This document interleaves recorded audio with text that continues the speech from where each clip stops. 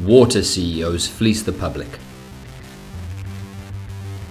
Figures from the National Audit Office, the NAO, last year revealed that over the 3 decades that have elapsed since the water industry was denationalized in 1989, water bills have increased by 40% above inflation.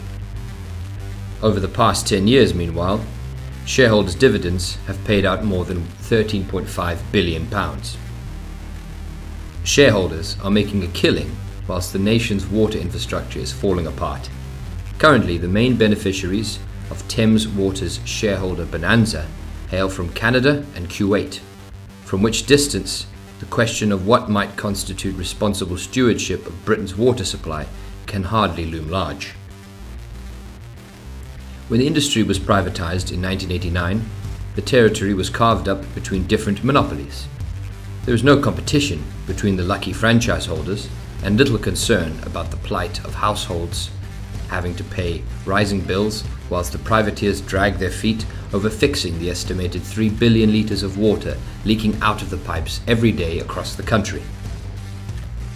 As the then CEO of Thames Water, Steve Robertson, whinged to a Standard journal in 2017, the, quote, "Trouble is, there are 3,200 kilometres of these things running down the middle of every major street in London.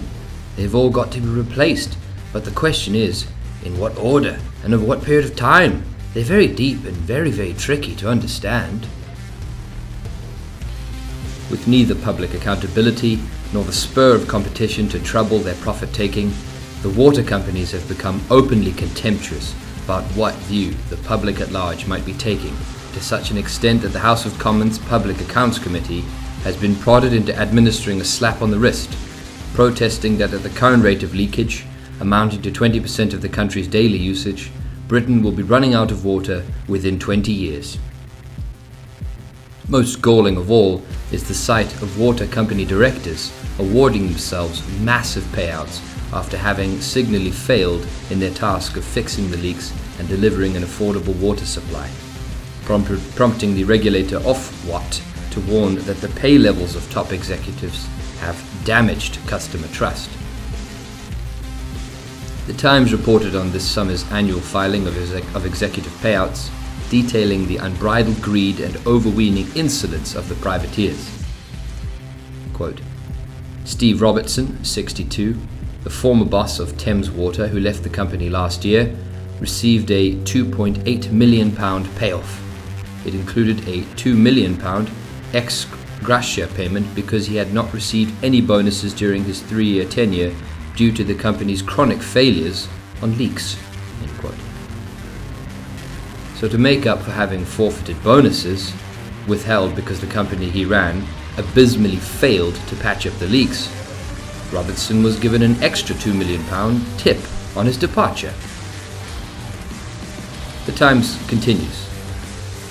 That news follows revelations in the Times of the bonanza promised to his successor, the most generous package ever offered in the sector.